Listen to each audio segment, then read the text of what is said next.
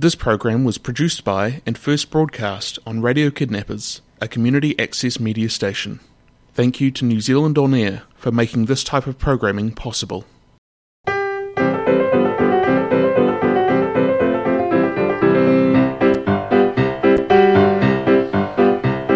There's antimony, arsenic, aluminum, selenium, and hydrogen and oxygen and nitrogen and rhenium, and nickel, neodymium, neptunium, germanium, and iron, americium, ruthenium, uranium, europium, zirconium, lutetium, vanadium, and lanthanum, and osmium, and astatine, and radium, and gold, protactinium, and indium, and gallium, and iodine, and thorium, and thulium, and thallium. You're listening to Radio Kidnappers, the voice of Hawke's Bay, and I'm Lynne Trafford presenting Hawke's Bay Scientists on Air on behalf of the Hawke's Bay branch of the Royal Society Te Aparangi. This program is your opportunity to meet practicing and recently retired scientists from around the Bay. With me in the studio today is George Nelson, an economics and corporate finance analyst, a bit of a diversion from my usual Hawke's Bay Scientists on Air guests.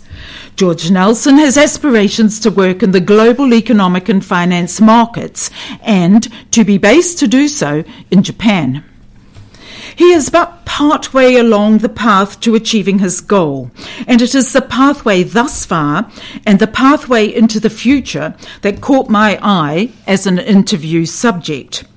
To achieve his goals, George Nelson needed to be fluent in Japanese and Mandarin, not just speaking the languages, but mastering the writing and understanding the background culture that these languages are built upon. A heady undertaking for a young man, still a student.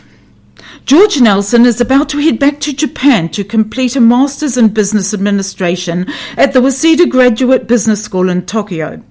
I managed an interview prior to his leaving. Hello, George. Hi, Lynne. It's lovely to have you with us in the studio today. What I really like about Hawke's Bay Scientists on Air is being able to tell the listeners that my guest is a local boy. You are, aren't you? Indeed. No, thank you for having me today. I am born and bred in Hawke's Bay. Attended a few great schools here too.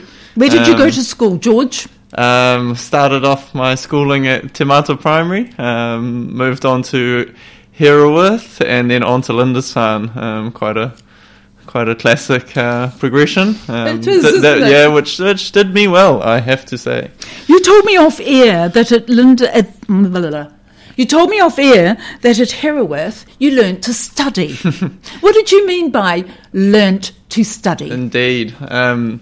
I learned both to study and actually to enjoy studying, which is quite rare, but it's definitely done me well to actually kind of get into the practice of studying, and enjoy it as, sort of something that builds you towards the future and builds you into success in your exams and whatnot. But in year 7, my teacher, Mr. McCorkle, sort of had us thinking about study schedules and, how much time we were going to allocate to different subjects. And for lots of people at year 7, that was pretty full on. And people could look across the fence and think that we were really, sort of drilling hard academically. But in the end, that got me into it. It got the fire burning. It did you well at Lindisfarne as well, didn't it? Indeed. In fact, I got to Lindisfarne in year 9 and I already was really good at studying. And as I say, I'm kind of a rare case that I actually quite liked studying. So then when I got in year 9, I was just, slamming those exams, just loving it. But I feel lucky to have had that training, but also, lucky that I wouldn't call myself nerdy per se, but I'm nerdy enough to get a kick out of studying. So that's not nerdy. I think that's really, really interesting, and you're balanced enough in your learning to come out of that with a big tick, I think. You finished at Lindisfarne and off you go to Victoria. Why did you choose to go to Victoria? You had other choices. Why pick that one? Indeed. I left high school. I thought I'm going to go study business. I was also into design, but I thought, my money-making arm will be sort of more economic, and design I'll do in my spare time. Wellington seemed to offer a nice package, really. You know, it's a cool city. There's more than just the university. I wasn't quite gung-ho enough to hit Dunedin, and Auckland was a little bit too kind of big and businessy and not quite studenty. So Wellington sort of hit the centre of it all. And my favourite city in the whole of New Zealand as well. So I understand why Wellington was a sexy sell for a young George. In your first year down there, something very unusual happened. What happened to you in your first year? That's right. Yeah, no, I had quite a turning point because I was chosen by the Victoria Business School they sort of chose a few students and interviewed us for an opportunity to represent Victoria and New Zealand actually at the APEC CEO Summit, which was being hosted in Bali, Indonesia that year. So that was in 2012, I think. What was special about going there? That was the eye-opening point where I was suddenly in this international environment listening to prime ministers and presidents and people doing business across the region, and I thought, wow, this is exciting. This is where I want to be, and not just in an international sense, but also an Asia Pacific sense. I thought, wow, this is the area that's relevant to New Zealand. These are our neighbours, and it's super fun to do cool, exciting stuff together. So I thought, this is the world that I want to dive into.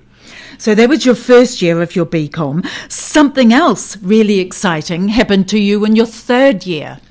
Where did you go for your third year? That's right. So the sort of almost the progression, and it was actually while I was at the conference, I sort of thought, you know what, I'm going to go study overseas, and if I'm going to dive into Asia, let's go head first.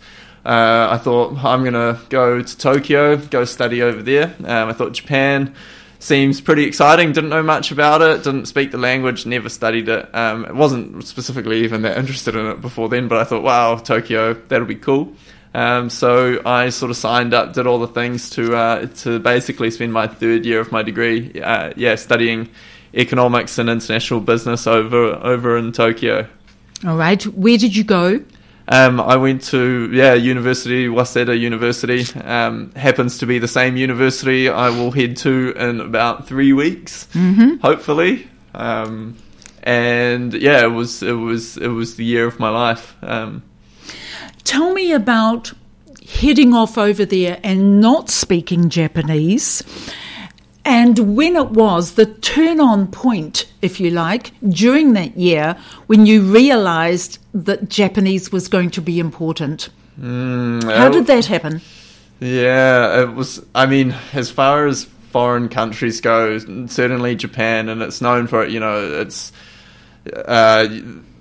they don't speak a lot of English or really to really be in the country. The Japanese is key. So when I first got there, I was sort of fluffing, so excited, wide-eyed, and realized that my very, very fractured Japanese was, I needed to push on, but after the initial kind of glamour wore off, it got pretty hard there, and a lot of cultural barriers and hard things to fit into. And I lost a bit of faith. I wanted to come home. All of this, I had to go find myself. Managed to, find my confidence, find my feet, and then with that, the language kind of clicked. This was about 6 months in. Obviously not full click, I wasn't fluent or anything, but I suddenly could hold my own. And from there, life changed again, and I started to really, enjoy and get deep into it. That's when one understands that the language is just the top end of it. You have to learn what sits behind and below the language to understand where the language is going to help you. Did you get a chance to immerse yourself in that culture, or was it in that third year just coming to grips with the language and the rest of it following on later? How did it work? Yeah, it's It's hard to diagnose looking back. I guess, obviously you're sort of understanding, picking up on cultural cues sort of the whole way along, some sort of almost subconsciously. One thing that I did get, and that was actually quite fundamental, because of course you're sort of in classrooms and you're learning new language and whatnot, and that's cool, but the real understanding of how it's used and the nuances and whatnot is often out in the real world, right? And I'm a big believer, as much as I was talking about how I love studying, I'm actually quite a big believer in sort of learning from the world around you, and that a lot of actual learnings, really comes outside of the classroom. And on that note, with language, I actually, we didn't talk about this the other day, but I started modelling when I was in Tokyo, and when I did that, I was suddenly at all these modelling shoots, and I was the photographer and the hair and makeup people, and everyone was talking. I had to talk to them in Japanese, and that was actually probably one of my big areas that I learnt the real way to talk, because then you're suddenly forced into actual conversation, everyday conversational Japanese. Yeah, and I loved it as well, because I'd go to this shoot and then I'd talk to the hair and makeup girl, and usually she's pretty cute because she's a hair and makeup girl, and I would be like, "Hi, I'm George, I'm from New Zealand," blah blah blah. So that was great, great learning time. Okay, so you finished that year in Japan. What happens to you at the end of that academic year? So from there, I spent the following year closing up my BCom studies, and I also, while I was in Japan, I realised that I needed to sort of, as much as I dove into my Japanese language and that area, I also was coming back, and I needed to look towards graduation, employment and whatnot. So I started, I applied and successfully sort of got a part-time role at a corporate finance and economic consultancy firm called TDB Advisory. So I started working there, and I completed my final year of my BCom. All right. Let's talk about working for this company, because not a large corporate body, is it? It's quite a small business based in Wellington doing some quite specific research. That's right. So TDB Advisory, corporate finance and economics. We do similar stuff to, the big four consultancy firms some of the time, but also very client specific, quite often quite niche clients, and they come to us because we're sort of, it's quite specific and not template based, and we have a good team of strong analysts and directors who sort of bite off the challenges and apply ourselves and a whole range of sort of research and problem-solving type work. You were to work with this company for 5 years, full part-time, round about that period of time.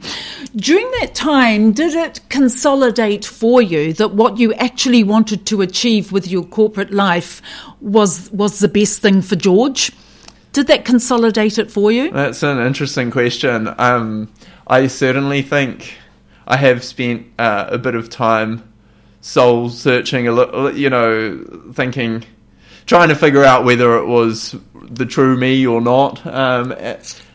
I think overall it probably did. There were times where maybe I thought that corporate finance and economics is pretty boring and that I'd rather do other things, but ultimately realised that perhaps, it has set me on the right path.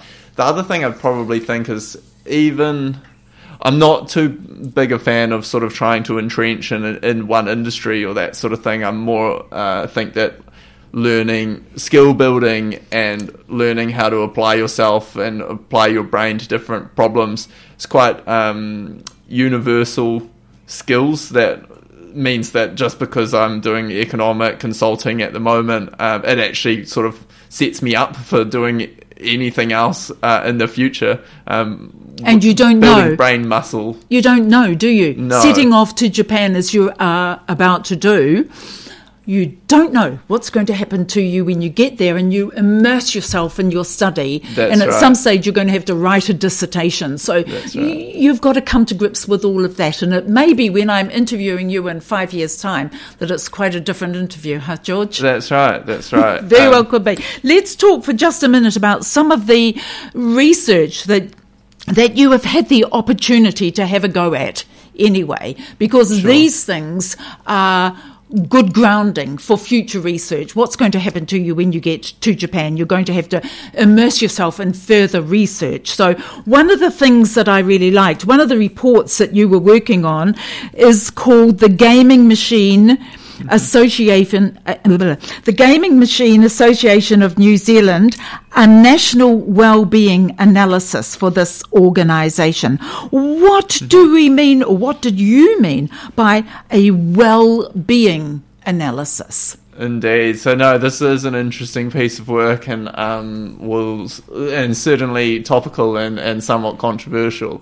Basically, the Gaming Machine Association is the industry body that represents the Class 4 pokies trusts, and they commissioned us to undertake a national wellbeing analysis, which looks at the net, or sort of both the gross and the net wellbeing impacts of gambling that occurs in New Zealand. So the way that we measure that is through through costs and benefits.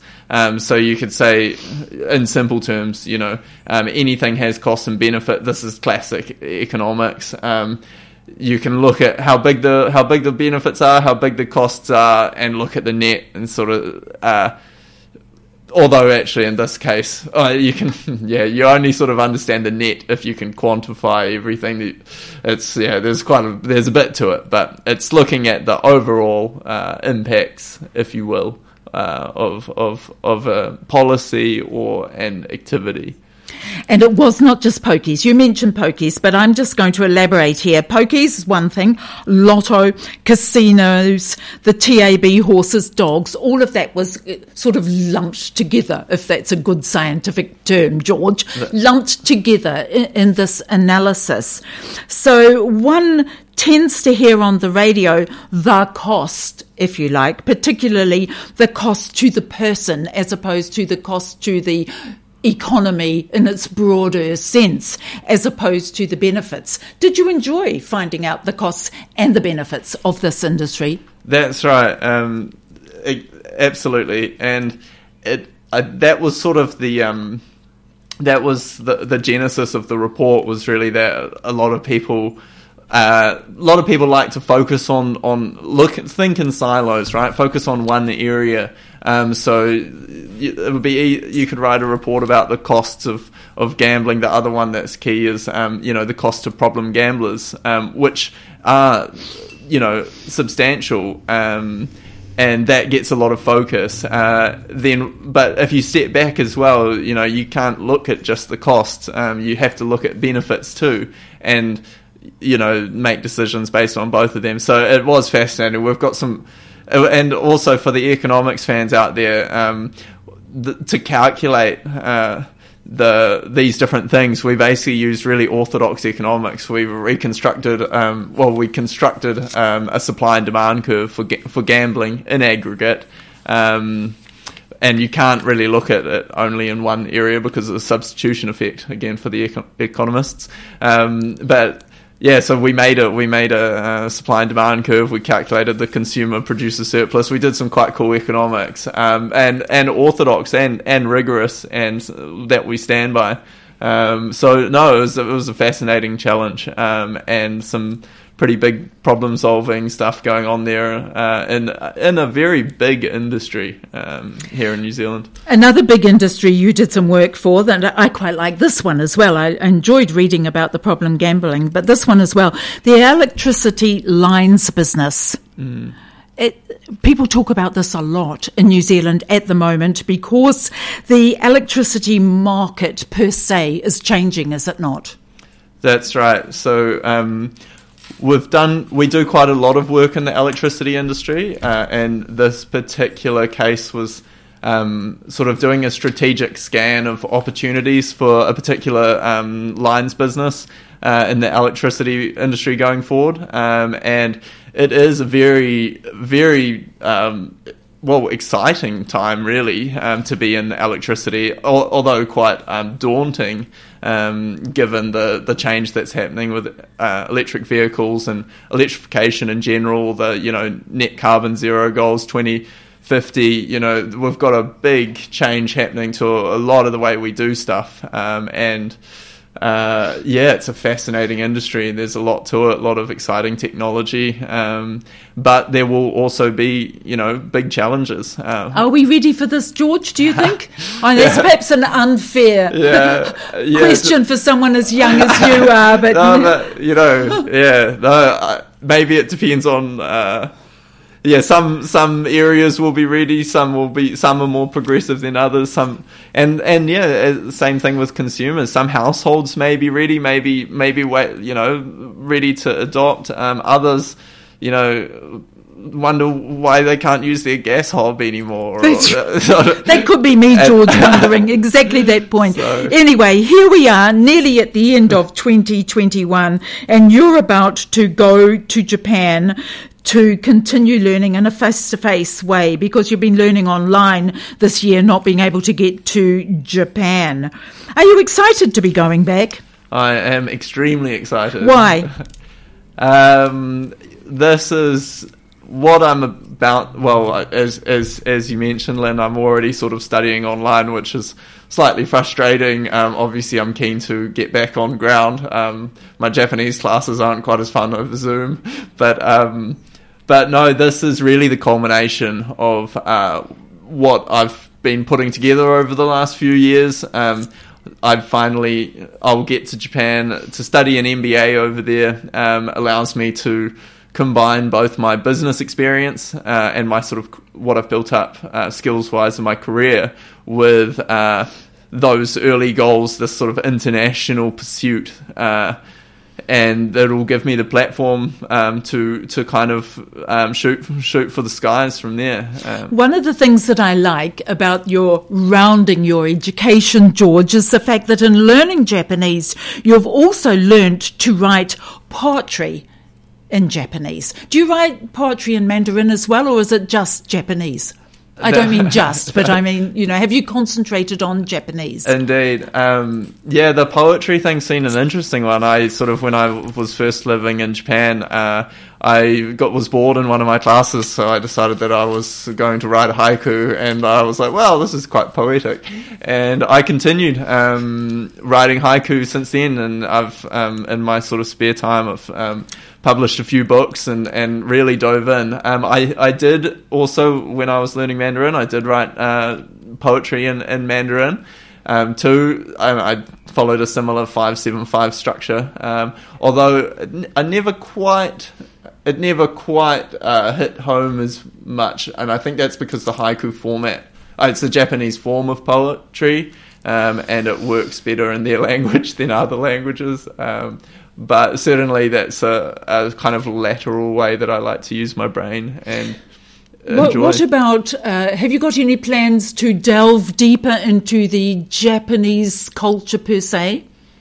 Other than poetry and continuing to learn the language? Absolutely. One of the areas that I am really excited about is over the last few years living in New Zealand, I had to learn how to actually look after myself and do real life here, and I've gotten really into cooking, making Japanese cooking. So I'm excited for the culinary sort of expansion over there. I also, maybe I'll get into martial arts or something. I'm certainly want to take a sort of sponge approach to getting back there. Sounds perfect to me, George. Everything. A sponge approach. I'll remember that you said that. Thank you, George Nelson, student at the Waseda Graduate Business School in Tokyo. Thank you for being my guest on Hawke's Bay Scientists on Air. There is a wonderful website for listeners to visit pertaining to Waseda Business School, Japan's #1 business school located right in the heart of Tokyo. Waseda has 6,000 plus alumni around the world and prides itself on its academic achievements. Do have a look. To find out more about the program of lectures offered by the Hawke's Bay branch of the Royal Society, just hit Google. Please join me every Monday morning at 9:30 to meet another interesting scientist from around the Bay. I'm Lynne Trafford. And there may be many others, but they haven't been discovered. This program was produced by and first broadcast on Radio Kidnappers, a community access media station. Thank you to New Zealand On Air for making this type of programming possible.